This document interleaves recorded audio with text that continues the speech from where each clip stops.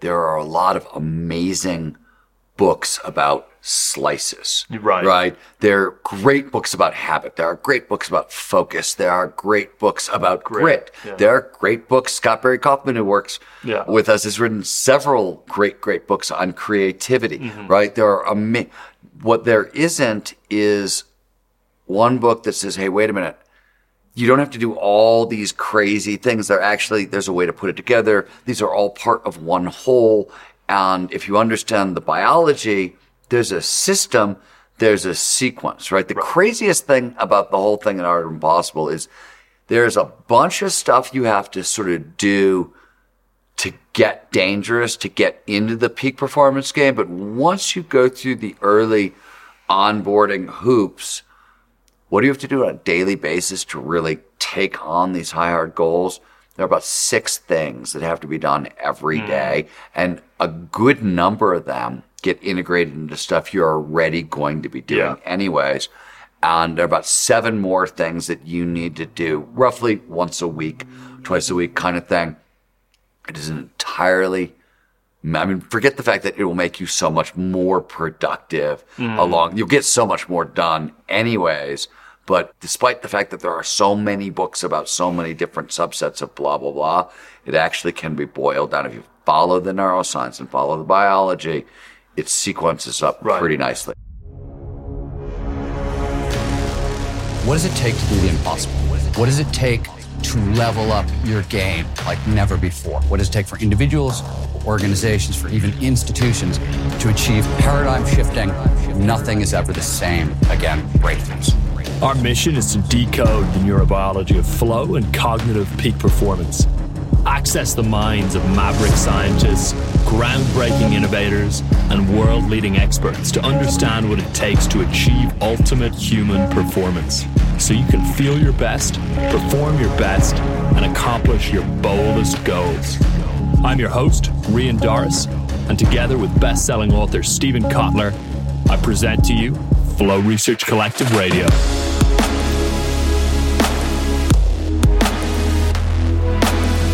Hey there, Rian Doris here, and welcome to another episode of Flow Research Collective Radio. So this episode is a special one because we are going to be talking with Mr. Steven Kotler, who you all know at this point, and we're going to be diving into a pretty secret passion project that Steven's been working on in the background for the last 3 or so years, although it's the result of about 30 years of research that is culminating that he did before the past 3 or so years. So if you've read Rise of Superman, maybe you've read Stealing Fire, maybe you've read some of Steven's other books like Bold or even Abundance, well, you're going to love Steven's new book, which we're going to be announcing on today's episode. It is called The Art of Impossible, and it's a practical playbook for peak performance. It includes science-backed, step-by-step protocols needed to access flow, heighten motivation, boost creativity, and ultimately attack your dreams and turn your wildest aspirations into your most recent achievements. We're going to be getting into that in detail today with Steven. You're going to love it. He's going to be talking about the book, what it's all about, the point of it, and how he came to writing it in the first place.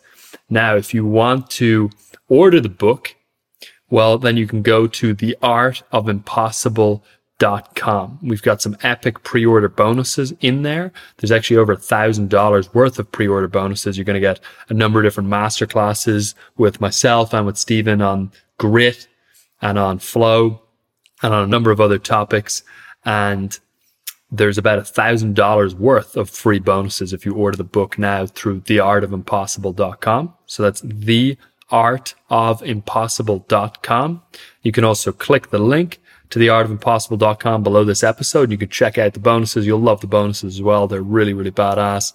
And if you order the book through that domain, you'll get all of those bonuses as well with immediate access. So really excited to dive into this podcast today with Steven to talk about his new book, The Art of Impossible, which is really planting a stake in the ground with respect to the applied neuroscience of peak performance. So you're going to love it.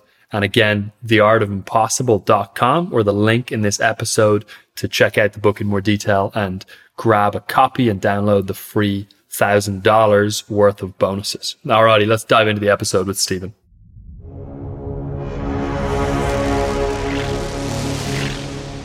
Hey folks, welcome to this fireside chat with Stephen Kotler about the launch of Stephen's new book, The Art of Impossible, a Peak Performance Primer.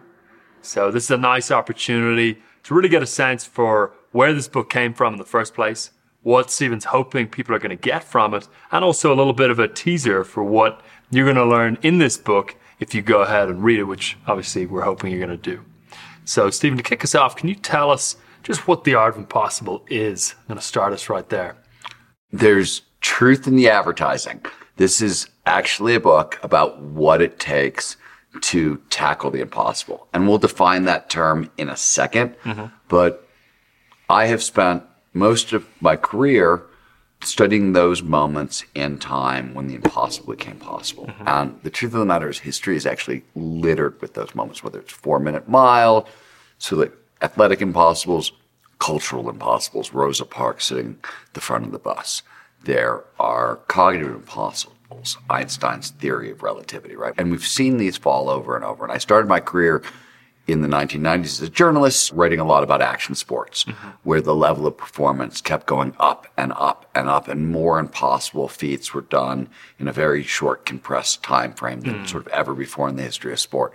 And that's where it started. I got fascinated by this question of what does it take to do the impossible, and took it out of sports and took it into pretty much every other domain imaginable, and then wrote books about what I discovered, right? Tomorrowland is a book about turning science fiction ideas into science fact technology. It's the impossible dreaming up the future. Abundance is small teams and individuals tackling impossible global challenges, healthcare crisis, environmental crisis, poverty, energy scarcity, those sorts of things, and so forth. That all my books were sort of an examination of this, one way or the other.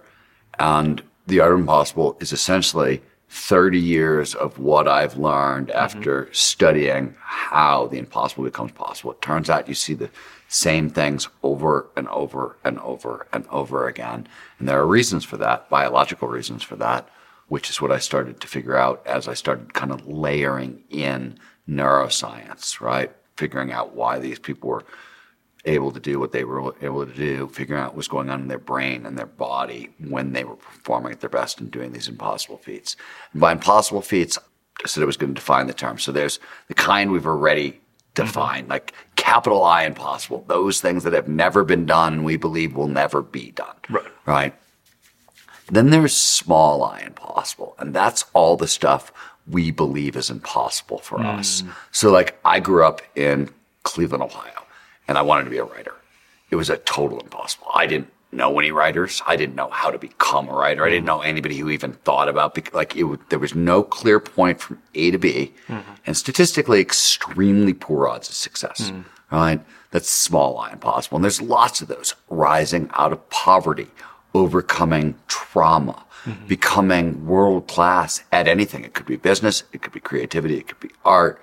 All those things are small I impossibles.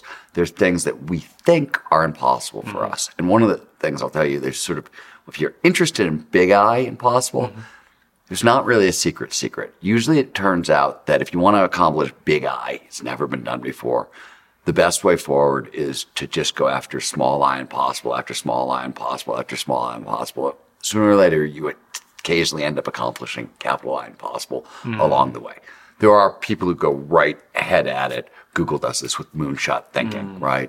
And there are ways to do that. But as a general rule, with most people who end up overcoming some huge challenge, some achieving some giant goal, it's little overcomings that sort of lead to that. So that's sort of what The Art of Impossible is about from a really sort of high level. And if you break it down one small level, whenever you see the impossible become possible, you're seeing people with 4 combined skill sets. 4 skill sets are at the heart of it.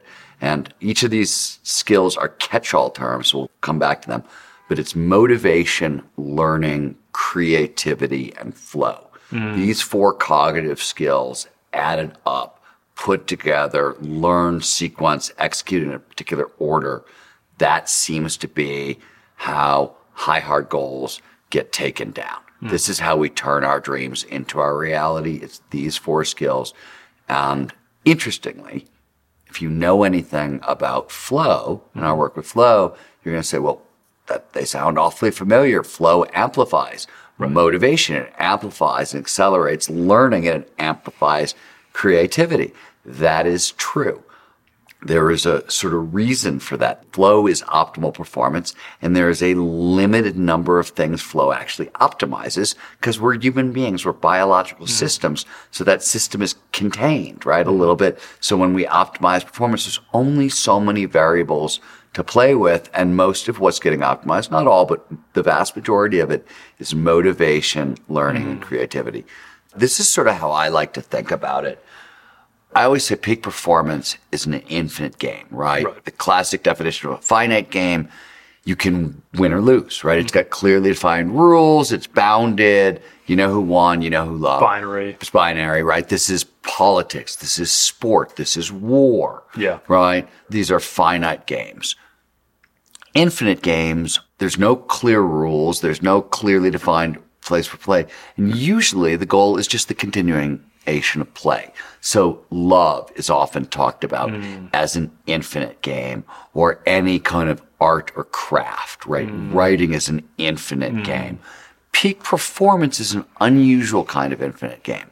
Because how do you win peak performance? You don't, right? It's an infinite game that you just want to keep playing because we want to keep improving. But I think with peak performance, you can definitely lose. I think the feeling of not living on purpose, of being deeply dissatisfied, of not having a life with meaning and well-being and overall life satisfaction. This is what happens when you lose peak performance. In fact, interestingly, this argument is also made inside The Art of Impossible. Once you start breaking down the stuff that's inside motivation and learning and creativity, and if you don't properly use these things to actually take on large challenges, it appears in a sense that human beings are biologically designed for large challenges, to go after these sorts of things. And if you don't, you start unearthing there are 9 major causes of depression, but 6 of them are the opposite of peak performance.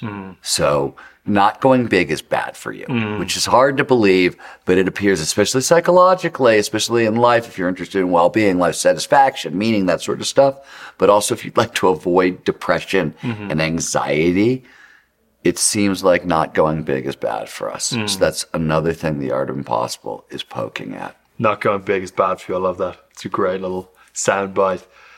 I know there's 2 big things that you really want people to leave this book with. Can you break those down? Yeah, I think that the 2 big things that I learned over and over and over again over these 30 years in studying how people are accomplishing capital I impossible, small I impossible. And I think the first is that we are all capable of so much more than we know. Over and over and over again. And I have to tell you, I met extraordinary people who had done extraordinary things in the world in all domains.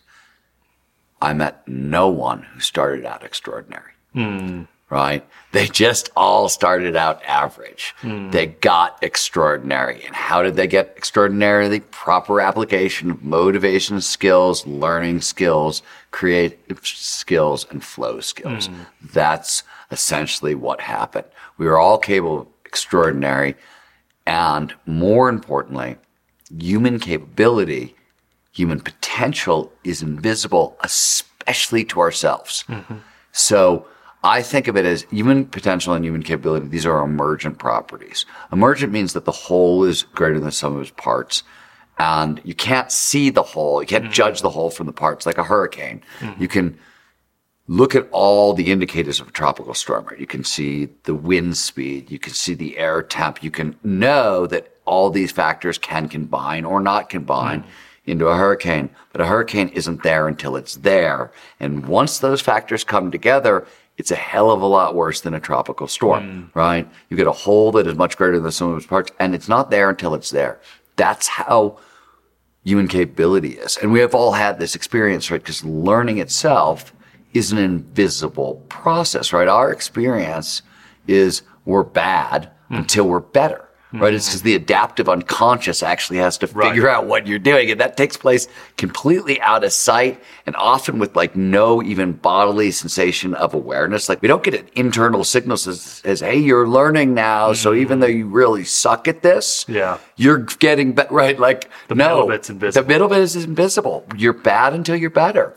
Basically, another way of saying this is we got a chance recently to chat with Dr. Andrew Huberman from Flow Research Collective Radio. And he said something that I love. I can't stop reusing it, which is the thing that peak performers know that regular people don't know is that peak performance is always crawl, walk, run. That's great. Right? And one of the biggest differences between like peak performers and everybody else is not that like peak performers are bad until they're better, just like all of us. And they hate it and it sucks. They just know they're bad until they're better. They know they have to start by crawling so they don't waste time looking for a shortcut. Most other people will look for a shortcut. Try and start running. They're going to try to, they want to start by running. They'll run at least by walking, right? They definitely don't want to start by crawling, right? I mean, we'd all like to start by running. And there are times in career moves where you can jump steps, right? You can like level up in some real way. But when it comes to like skill acquisition and knowledge acquisition, it is crawl, walk, run, right? It always is. And for all these reasons, what we're capable of is invisible to ourselves. I'll give you an even better example. David Epstein covered a lot of this work in his fabulous book, Range. I write a bunch about some of David's research in Art of Impossible, because I think it's such a key component of learning and how do you accelerate learning and how do you think about learning, just value add. But one of the things it's really clear in the learning literature, especially when it comes to physical skills, is you cannot actually look at a physical skill that you've never done and be able to judge if you're going to be good at it or you're going to like it until after you've done it and gotten better. We literally over and over and over in studies, we cannot predict, right? You cannot predict if you're going to you've never skied, right? We were talking about this. You cannot from this point predict, like you think you're like, well, I'm friends with all these action sport athletes and they love skiing and like you're a surfer and you're a skater and you're a rugby player, so you're athletic. You literally cannot predict if you're going to be a good skier and you're going to like it. You have to do it even with that much, with seemingly transferable skills, right? And it turns out the research shows no, you actually have to get out there and do it, right? Like when we talk about learning through doing, that's because using multiple senses makes us remember things better, right? Or deep embodiment, which also is learning through doing, is a flow trigger. So we talk about it often that way. But the funny thing is, one of the things that you're learning through doing is whether you actually can learn and like doing the thing that you're doing. It's amazing. It's interesting. You can't predict it ahead of time.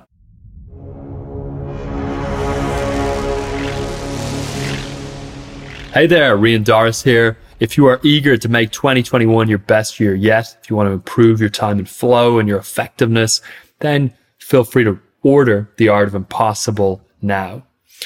Again, as Stephen's been saying here, you can think of this book as a radically practical, neuroscience-based, one-stop shopping for the entire peak performance suite, from motivation to grit and goals to accelerated learning, creativity, and of course, flow to turbo boost everything that you're doing. And if you order The Art of Impossible right now, you're going to get over $1,000 worth of bonuses dropped straight into your inbox. So you can go to theartofimpossible.com to claim them.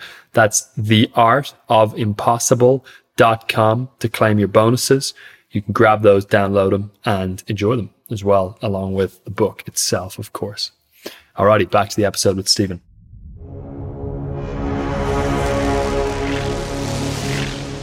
Let's trace things back a little bit in your career as far as the ideas, the catalysts for these ideas that have ended up, creating The Art of Impossible.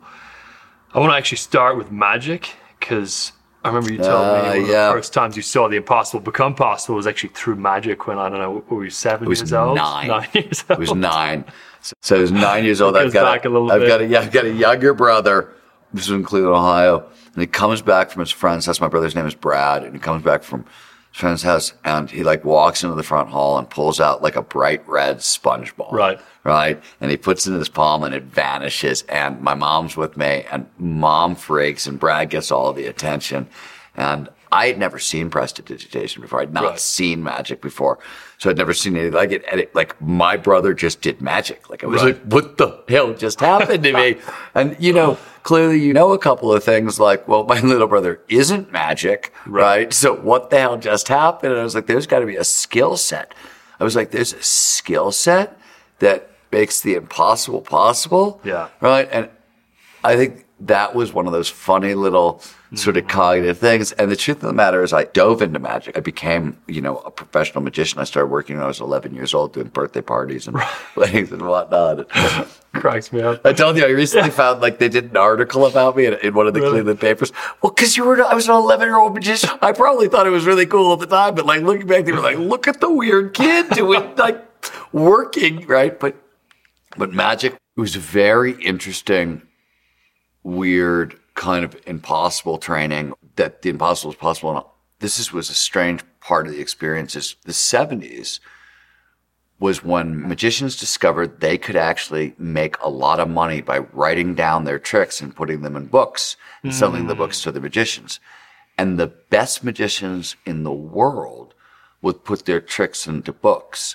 And the interesting thing about magic is it's got built-in feedback. If you fool your audience, you won. It worked, right? Right. So, and as an 11-year-old, I could buy a book by the world's best magician, find his hardest trick, and practice it and learn it and execute it. And if I fooled somebody, so I started to figure out that things that were expert level impossible, you could actually do with enough practice. And there's a saying in professional magic, which is literally very little is impossible with 10 years practice. And it comes from magic, but I think it actually sort of holds in a lot of other domains as well. Well, what you mentioned about the fact that, when you're exerting effort and there's a gap between the exertion of the effort and then the outcome, there's an element almost of magic there between the input and the outcome. Yeah. And so the other thing is, I never solved the infinite gain thing about peak performance and those three skills. So let's pop back to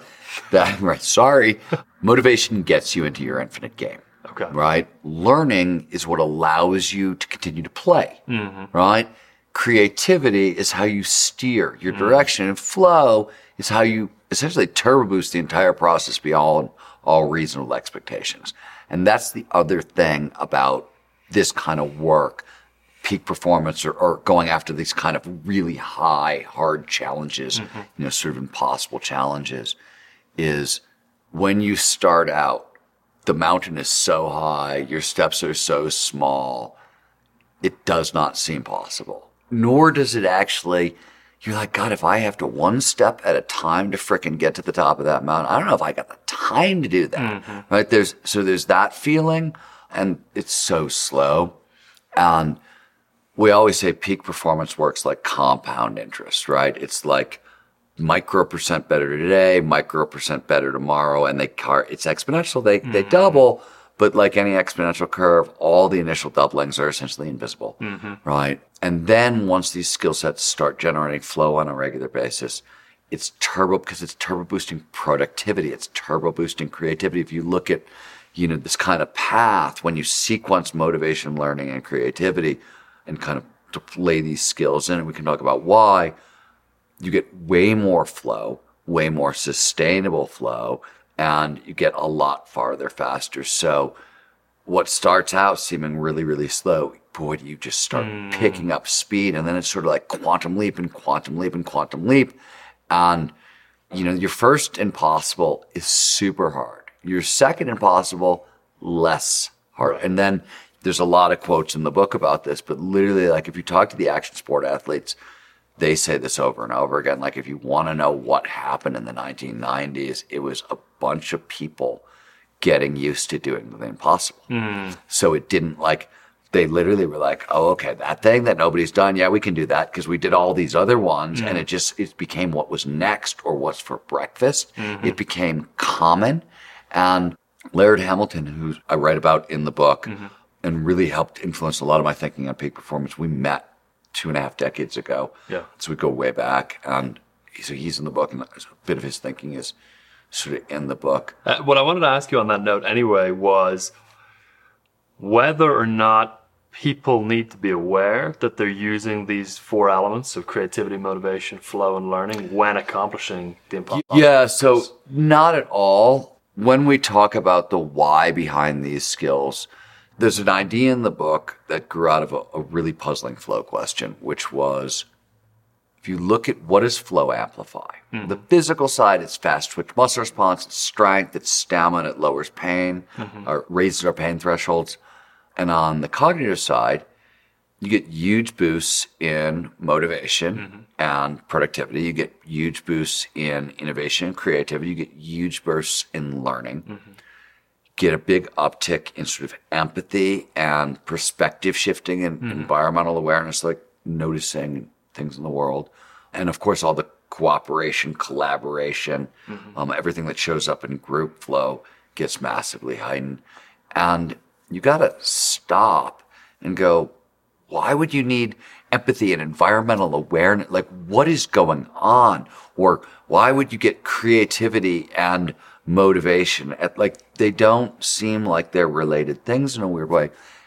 And you have to stop and start with a very simple thing, which is evolution shaped human beings to perform at their best in flow, right? The state is universal. Anybody can get into flow. And in all of us, flow amplifies all these things. Why?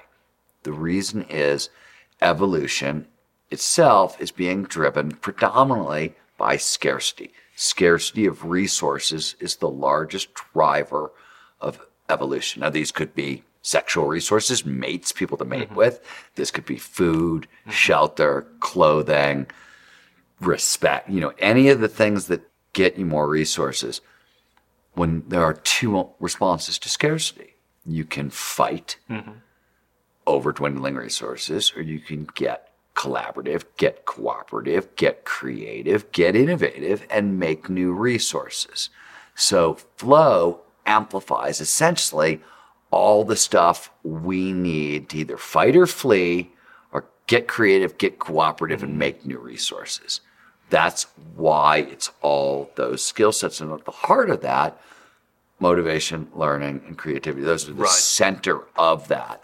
And that's the other place. One of the origin stories for this book is in earlier work I had done around flow and in early training of people in flow, I found when you use neuroscience, right? If you go back into the 90s when people tried to train flow, they were training from the psychology. And it was difficult. The psychology is too squishy. It's the terminology that's trying to get at mechanism, but the terminology is very imprecise, can mean different things to different people, et cetera, et cetera. It was very hard to train flow reliably and repeatably.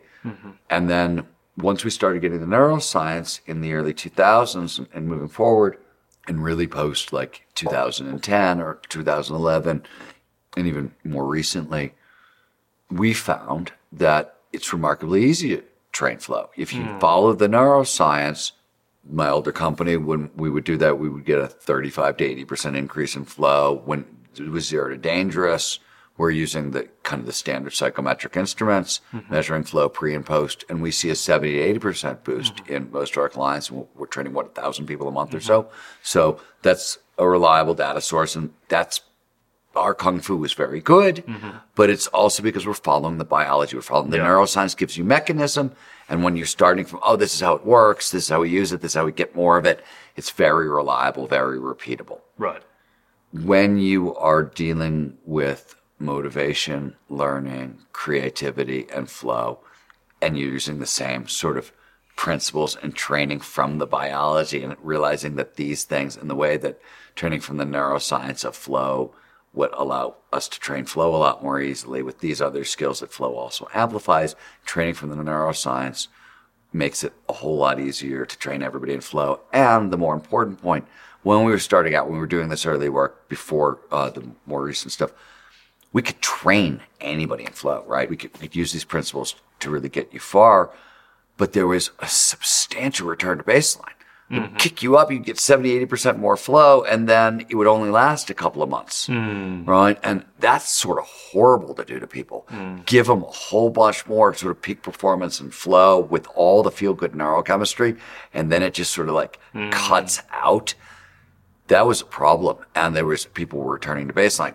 Looking at what's going on, why is this happening? And I started to realize, especially in talking to people, the problem had nothing to do with flow. It had to do with all the stuff that flow was amplifying, motivation, learning, and creativity. And they couldn't sustain the speed of flow, the amplification of flow, because they didn't have the right skills. So like, motivation, I said earlier when we first started, there's a catch-all term. When I'm talking about motivation, when psychologists talk about motivation, they're really talking about extrinsic motivation, intrinsic motivation. So extrinsic motivation are the things that are outside of ourselves. Money, sex, fame. These are famous external motivators. Intrinsic motivation, things like curiosity, passion, purpose, autonomy, mastery, like the internal drivers, right? There's goals.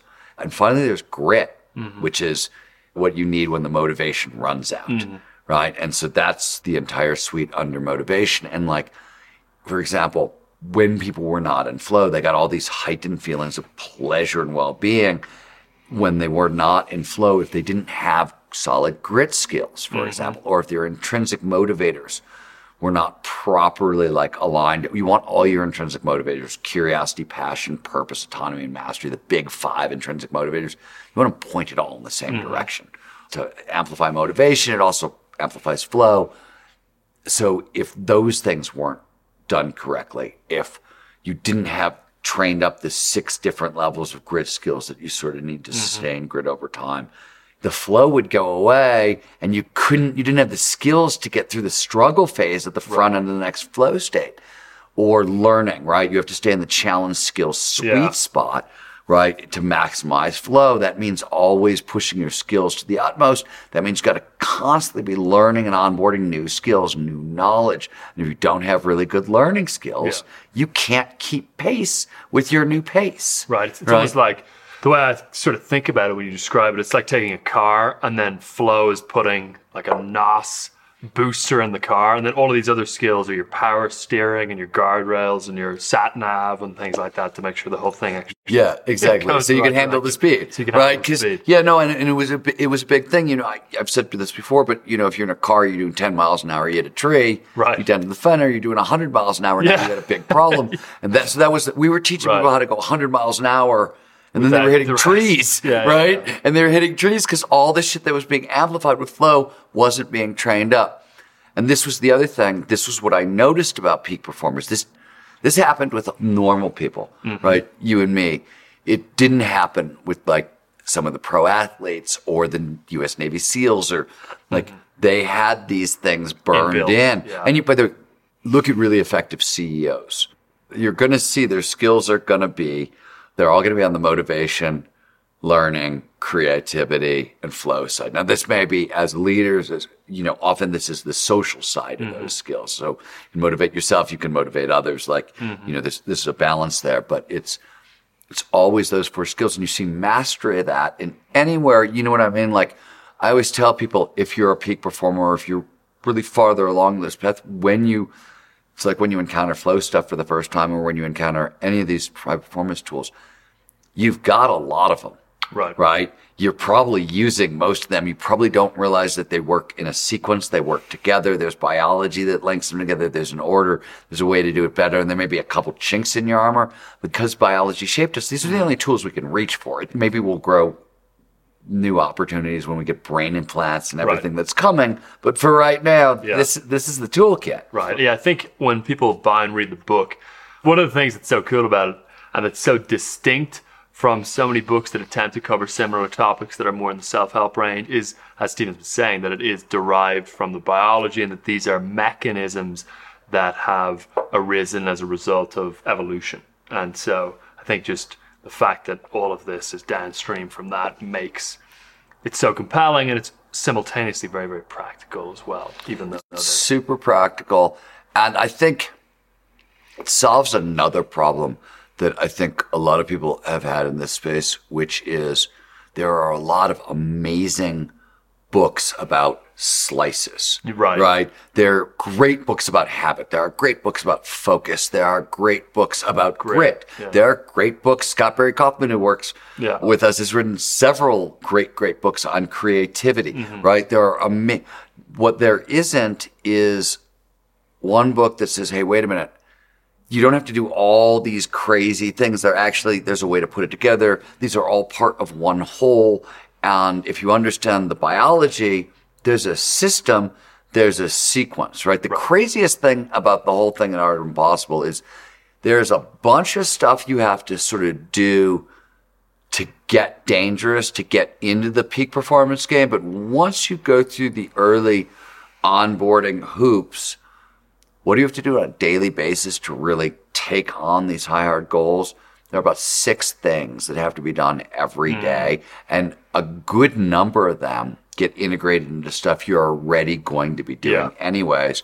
And there are about 7 more things that you need to do roughly once a week, twice a week kind of thing.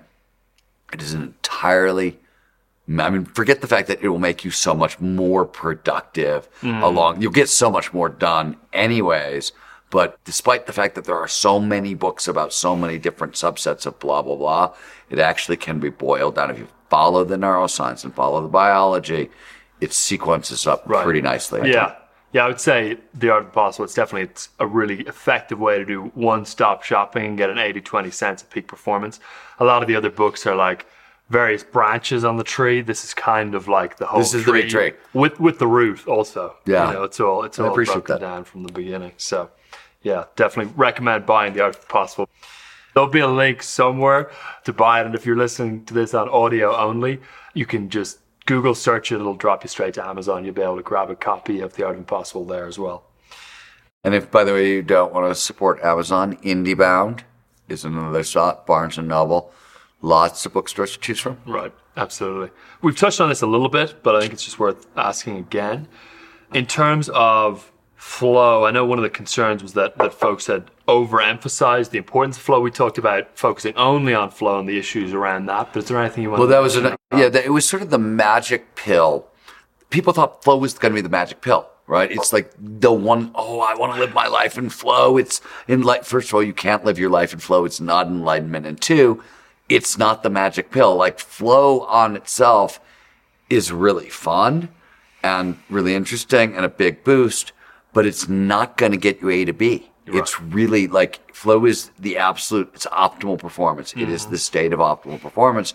But there are a lot of times in my life when we're not in flow and it's, you know what I mean? Yeah. And we still need to be able to kind of maintain and go farther. So there was a frustration with flow is the single solution. You see this a lot when people start turning things into apps, right?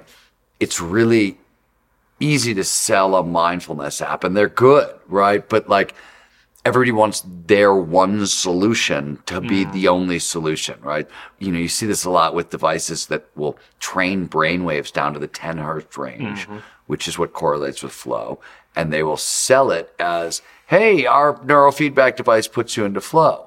Well, no, flow is a huge number of shifts and changes in the brain, one of which is that your brain waves tend to be in the 8 to 10 hertz range at the alpha theta borderline, but that's one tiny bit of a much bigger puzzle.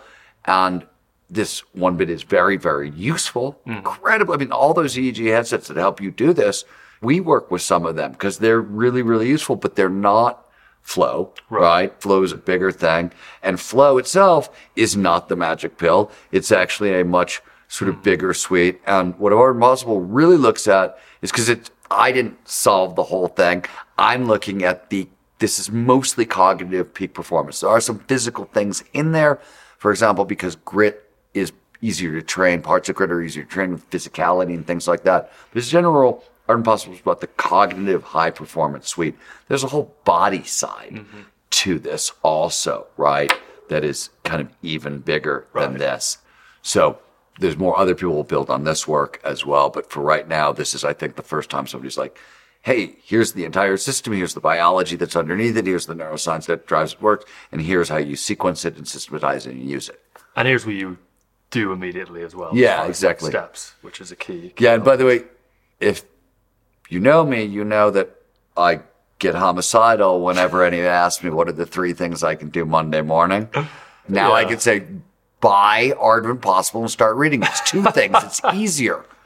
That's what you should do Monday morning. Yeah, exactly. I can't tell you how many speeches Stephen would be giving, and the first Q&A would be, what can I do first thing Monday morning? I think, the answer has been the writing of this book, essentially. Yeah, in a sense, just out of frustration. Exactly. And it turns out there are 6 things you should be doing Monday. You got to do the same 6 on Tuesday and on Wednesday and Thursday, Friday, Saturday, Sunday. But exactly. Anything you want to mention in terms of the recent history of peak performance? Because I know one big thing that has happened is that podcasting has made a lot of this stuff more visible and widely known, and probably accelerated the development just really of the knowledge. It was one of the reasons. The first thing that happened is podcasting made the science of peak performance visible for the first time, right?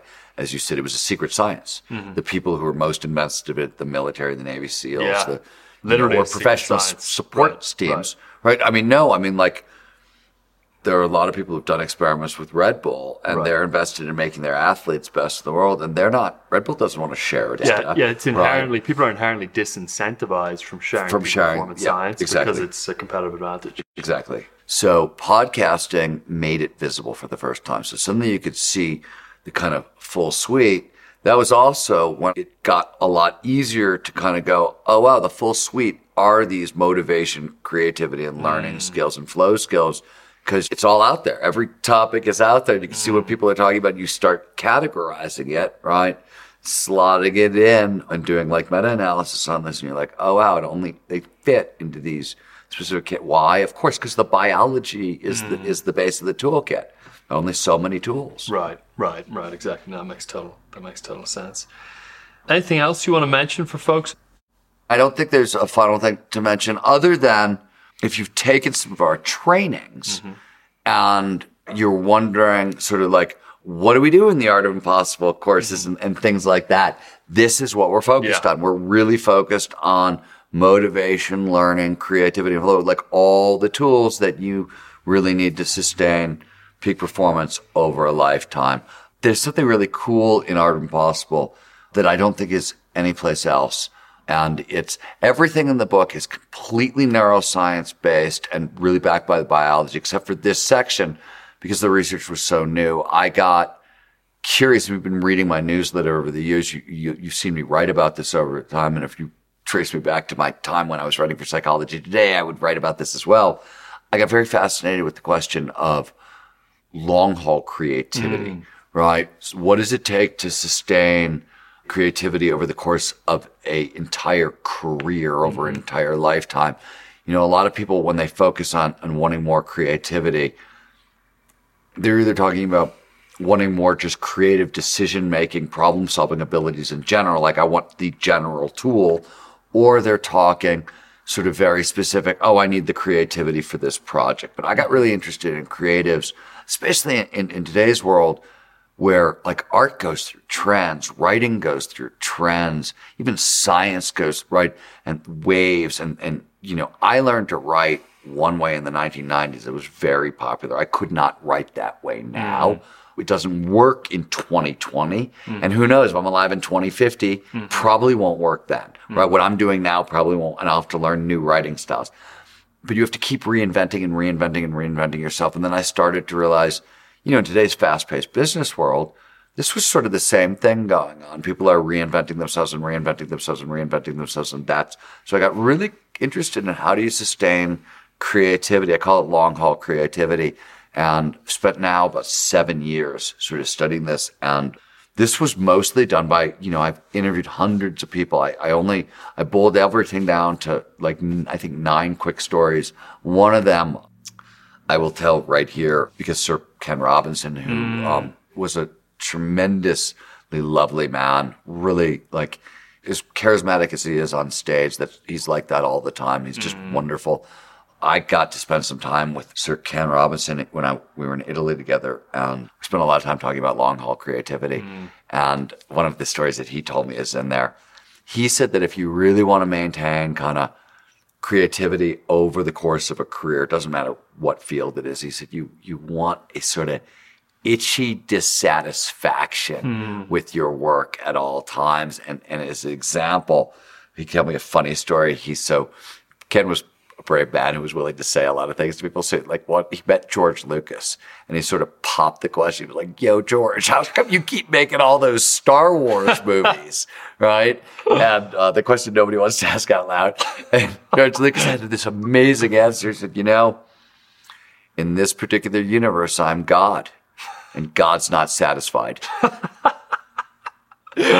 Oh, God, what a wild answer. What a great answer, right? But we talked about it a lot, and I think again, Art of Impossible grew out of this sort of itchy dissatisfaction of, we're training it wrong, we're teaching it wrong, we're doing it wrong, other people are doing it wrong, whatever. That was a big sort of fuel into I wanted to do the creative problem solving and the effort and the motivation, right? But to really puzzle that, it was an itchy dissatisfaction. Bull, I always tell people this story, one of the personal goals with Bulls was, can I write a business book that doesn't suck? Right? Because they all suck. They're so terribly written. They're boring. Nobody hates business books more than me. They're terribly written. They're boring. And they're filled with jargon. People making up terms they can brand it and sell you.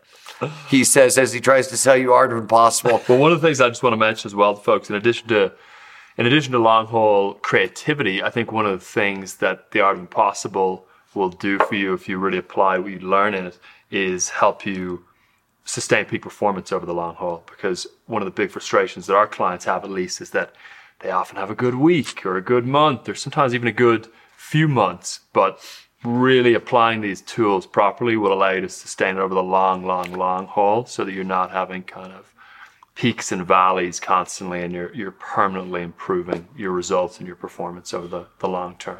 You probably over the years have heard both of us say peak performance is a checklist, and you probably wanted to be like, well, what's on the checklist? Finally. Yeah, checklist in a book. The reason we couldn't answer that question yet is because the book was in development, but finally, peak performance is a checklist, we promise. Yeah, actually a nice way to describe the Art of Impossible is peak performance checklist with all the science and everything behind each element of the checklist as well. So definitely encourage you all to pick up a copy. And for now, thank you all for tuning in. Thank you, guys. Fun hanging out.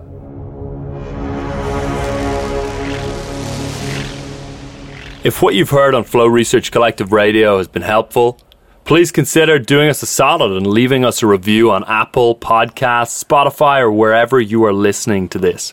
Reviews help us connect to a wider audience so we can get these peak performance principles out to more people.